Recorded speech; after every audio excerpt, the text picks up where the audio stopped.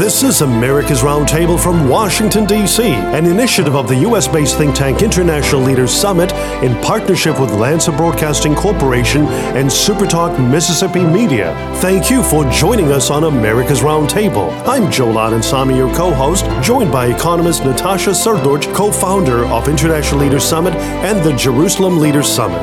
America's Roundtable guests include leading voices from business, government, media, energy, technology, healthcare, and the broad policy arena. Subscribe to America's Roundtable on Apple Podcasts, Amazon, and Spotify. Visit America's Roundtable at americasrt.com. We invite donors and advertisers to reach us by visiting our website, americasrt.com.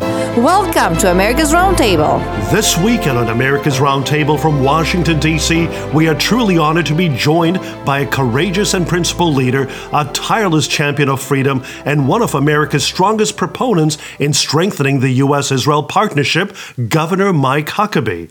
Mike Huckabee is the host of the TV show Huckabee on TBN each weekend. He was the 44th governor of Arkansas from 1996 until 2007 and was candidate for the Republican Party presidential nomination in both 2008 and 2016. And without any further delay, we welcome Governor Mike Huckabee to America's Roundtable. Welcome and good morning, Governor Huckabee. Good morning, Governor Huckabee. Good morning, Joel and Natasha. Great to be with you today, and Happy New Year to both of you. Happy New Year to you, sir. Governor Huckabee, it was just a few weeks ago, in fact, just days before Christmas, that you walked on Israeli soil and spent time in the areas that were hit very hard by the Iranian-backed Hamas terrorist group and the Palestinian jihadists. The brutal attacks on October 7, 2023 horrified the world. Governor Huckabee, could you take us on your most recent journey to the Jewish state? What were your first impressions when you landed and visited these sites? How are the Israelis coping with this worst day, October 7th, since the Holocaust? Well, Joel, even before I arrived in Israel, on the flight over, a couple of things happened that let me know that this was a unique time in the history of this wonderful country. First of all, a flight attendant recognized me and knew that I was going just to show solidarity with Israel and to extend a message of hope and letting the people of Israel know and my Jewish friends know that the evangelical Christians of the world stand with them and would not leave them by themselves and they would not be abandoned. The flight attendant came up and hugged me. I mean, it was just, an unusual circumstance. And then not long after that, a couple came to me. They recognized me as well. Their son is a 22-year-old American citizen being held hostage in Gaza by Hamas since October the 7th. This was like day 74. They had no idea whether he was alive or dead or what his condition was. And they live in New York, and they were going to try to get information about their son and to see was there anything that they could find out. They gave me a medallion, a dog tag, and on it in Hebrew and English, it said, "Bring them home now." And they gave it in honor of their son. I put it on and I told them I'll be wearing it until they hear how their son is doing until he comes home. So that was before I even arrived. And then once I got there, I must tell you, and I'll just try to make this brief, but the situation that we saw, particularly in southern Israel, about 400 meters from Gaza, in one of the kibbutz, Kfar Aza, it was far worse than anything that had been described to me in the media or even by friends. There's just no way to put it into words, but the unspeakable horrors that the people of Israel experienced that day were really at the hands of savages. It was not just that they came and killed people and murdered them, they butchered them. It was the most horrific kind of killing where they attempted to humiliate the Jews, then kill them, and then mutilate their bodies, in some cases in front of their own families. And some of the methods and things, I wouldn't even speak on radio about it because it's just too horrible that if a child or someone with a weak frame of mind heard it, I'm afraid it would just be unsettling. But it ought to unsettle the world. And when I see people who are trying to defend what Hamas did, or they rally in the streets and say, let's stand with the Palestinians, and they wave those flags, it makes me physically nauseous. And when I came home, I had a 45-minute meeting with Prime Minister Netanyahu, a friend of mine who I've known for decades. But the whole trip was sobering to the point that even a few days after, I found myself sometimes just overcome with emotion, feeling a deep sense of a combination of anger for what had been done to the Jewish people of Israel, as well as a sense of just deep anguish that any human being could do this to another human being. And then to make it worse, they celebrated it. They wore cameras, GoPro cameras on their heads. They had body cams that they were wearing so that they could actually tape and record for all of posterity their evil deeds. And they celebrated it. And if someone had told us this, we would have said, no, that's an exaggeration. But when you view the actual video and see it, you realize this is not an exaggeration. These people truly took glee in the butchering of Israelis. Right. Governor Huckabee, I mean, it looks like we let it happen. Iran is designated as a state sponsor of terrorism, and Hamas is designated as a foreign terrorist organization by the State Department. And we all know that Iran is funding Hamas in Gaza, Hezbollah in Lebanon, and Houthis in Yemen, who have all been attacking Israel since October 7. And Iran is also funding militias in Iraq and Syria who have been attacking our U.S. military installations. Iran does not hide its mission to eliminate Israel and push America out of the Middle East. And also, Iran has been enriching uranium, and it would be a disaster for the state sponsor of terrorism, which is bent on destroying Israel, to obtain a nuclear weapon. And now, we have seen diametrically opposed policies of the U.S. administrations.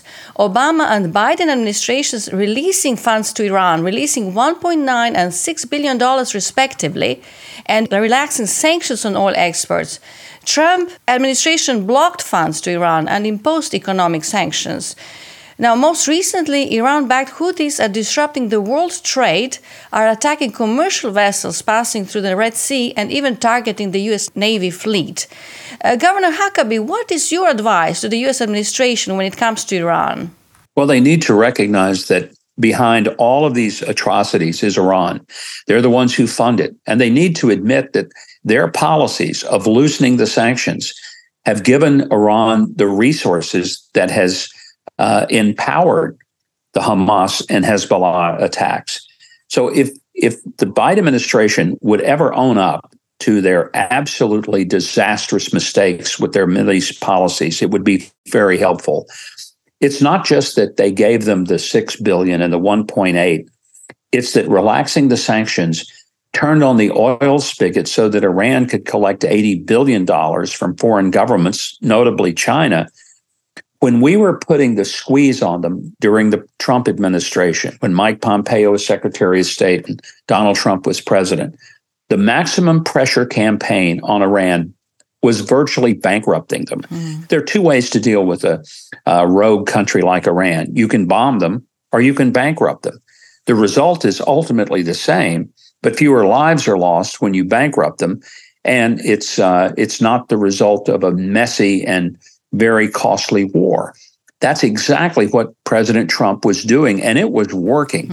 And it was getting to the place where, because of the collapse of the economy in Iran, it was very likely that there would be an overthrow of that regime because the people were suffering.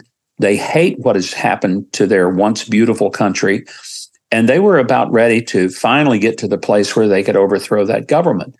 But when the Biden administration came in, they took away the sanctions. They empowered the ruling Ayatollah.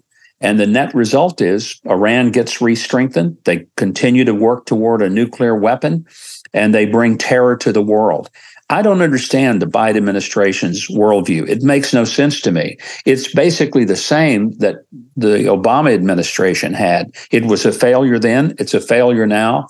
And I just hope that the American people will realize that what Joe Biden and his administration, which is basically a retread of the Obama administration, has done, is to make the world a much more dangerous place.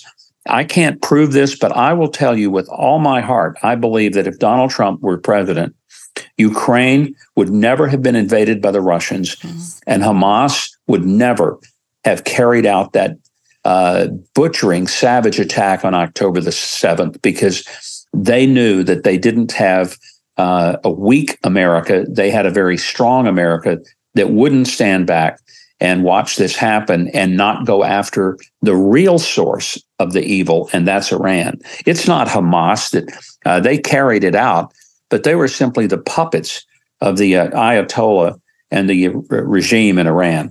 Right. We agree with you that all this would not have happened if President Trump was in power, because he really practiced the peace through strength as President Ronald Reagan. Governor Huckabee, the new poll released jointly by the Anti-Defamation League and the Jewish outreach organization Hillel International found that 73% of Jewish college students and 44% of non-Jewish students experienced or saw anti-Semitic incidents since the beginning of the 2023-2024 school year, ranging from anti-Semitic vandalism to threats of physical violence.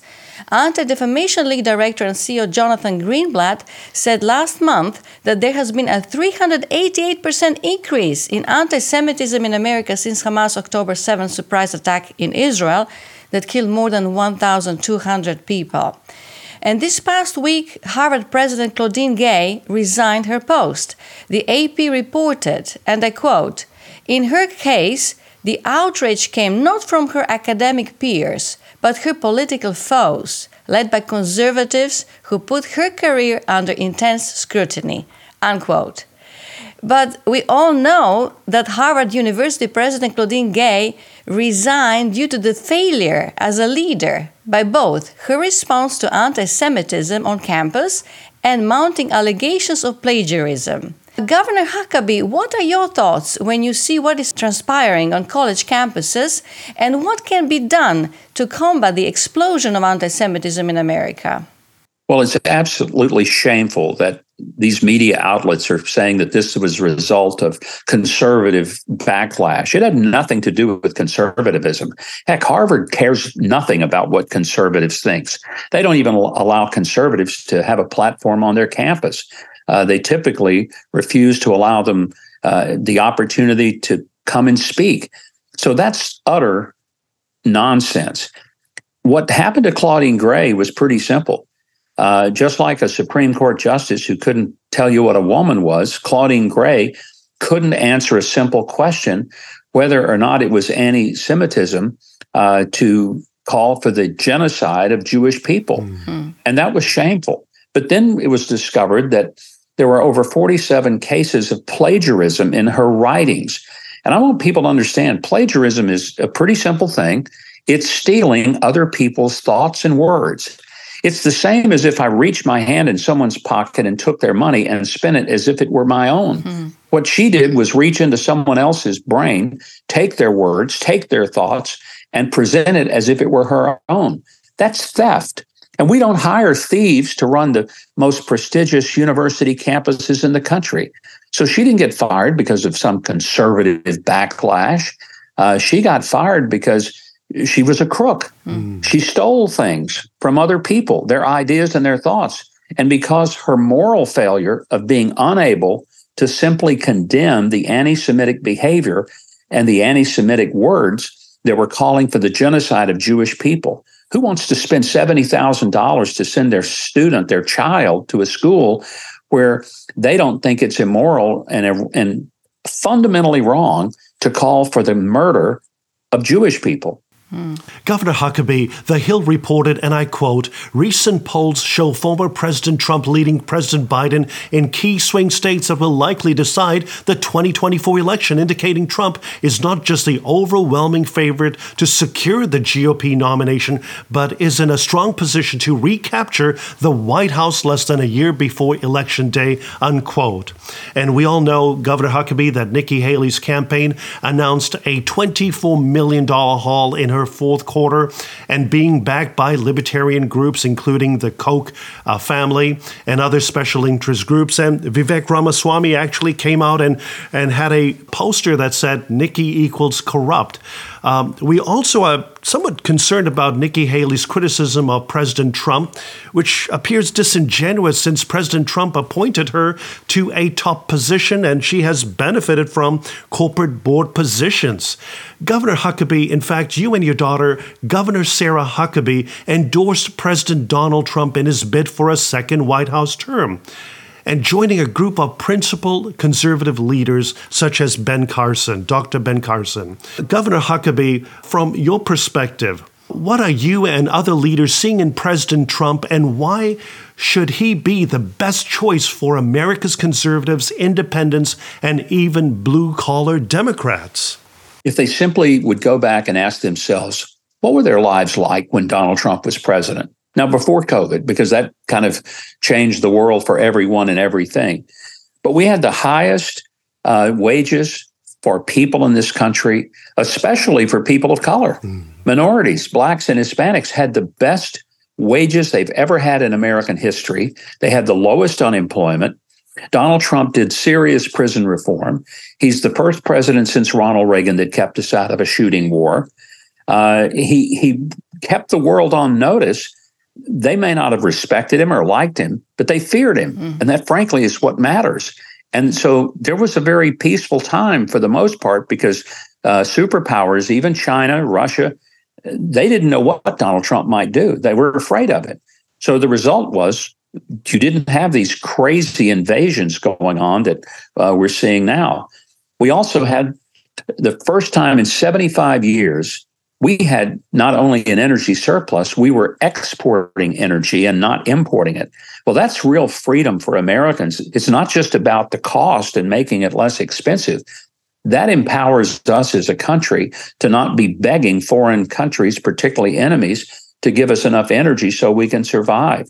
That energy independence was a huge thing that Donald Trump brought us to. And if you just go through the record, the tax cuts that put real money, about $4,000 per family, into middle-class families. Under Biden, we see inflation, higher prices of gasoline and groceries. You just compare the records. And, I know some people say, but Donald Trump sends some mean tweets out, and he says things that really can be hurtful. Well, Joe Biden, let's be honest, he's not exactly the nicest guy in the world when it comes to describing people that disagree with him. But more importantly, if Joe Biden were the meanest guy in the world, but his policies were working, I'd say, okay, we didn't hire him to be polite. We hired him to be effective. And Donald Trump was an effective president who got things done. My daughter Sarah and I are going to be in Iowa on Monday campaigning for President Trump because we just don't see anybody else, not only whose policies helped America the most, but I'll tell you another thing.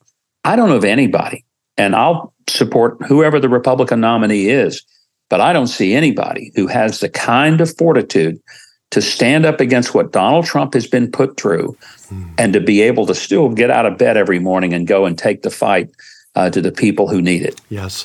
Governor Huckabee, this is 2024. Your final message to the American people. Keep your eyes on what's going on in this world. Don't let the media influence you by telling you that the border is secure, because it isn't. Don't let them tell you that the economy is great, because most Americans know it isn't. And what they need to do is forget about how many people will criticize them for supporting President Trump. If your life was better under Donald Trump than Joe Biden, help President Trump to get back in office. And let's be supportive of a man who has been put through what no human being, especially a president, should ever have been put through, with the phony accusations between the far left, the deep state, as well as the corrupt media. Thank you so much for joining us, Governor Mike Huckabee. We encourage our viewers to check the Huckabee TV show on TBN each weekend. Thank you so much, Governor Huckabee. Thank you. Pleasure to be with you. This is America's Roundtable from Washington, D.C., an initiative of the U.S.-based think tank International Leaders Summit in partnership with Lancer Broadcasting Corporation and SuperTalk Mississippi Media. Thank you for joining us on America's Roundtable. I'm Joel Adensami, your co-host, joined by economist Natasha Srdoc, co-founder of International Leaders Summit and the Jerusalem Leaders Summit. America's Roundtable guests include leading voices from business, government, media, energy, technology, healthcare, and the broad policy arena. Arena. Subscribe to America's Roundtable on Apple Podcasts, Amazon, and Spotify. Visit America's Roundtable at americasrt.com. americasrt.com. Follow us on Facebook, America's Roundtable, and Twitter at americasrt. We invite donors and advertisers to reach us by visiting our website, americasrt.com.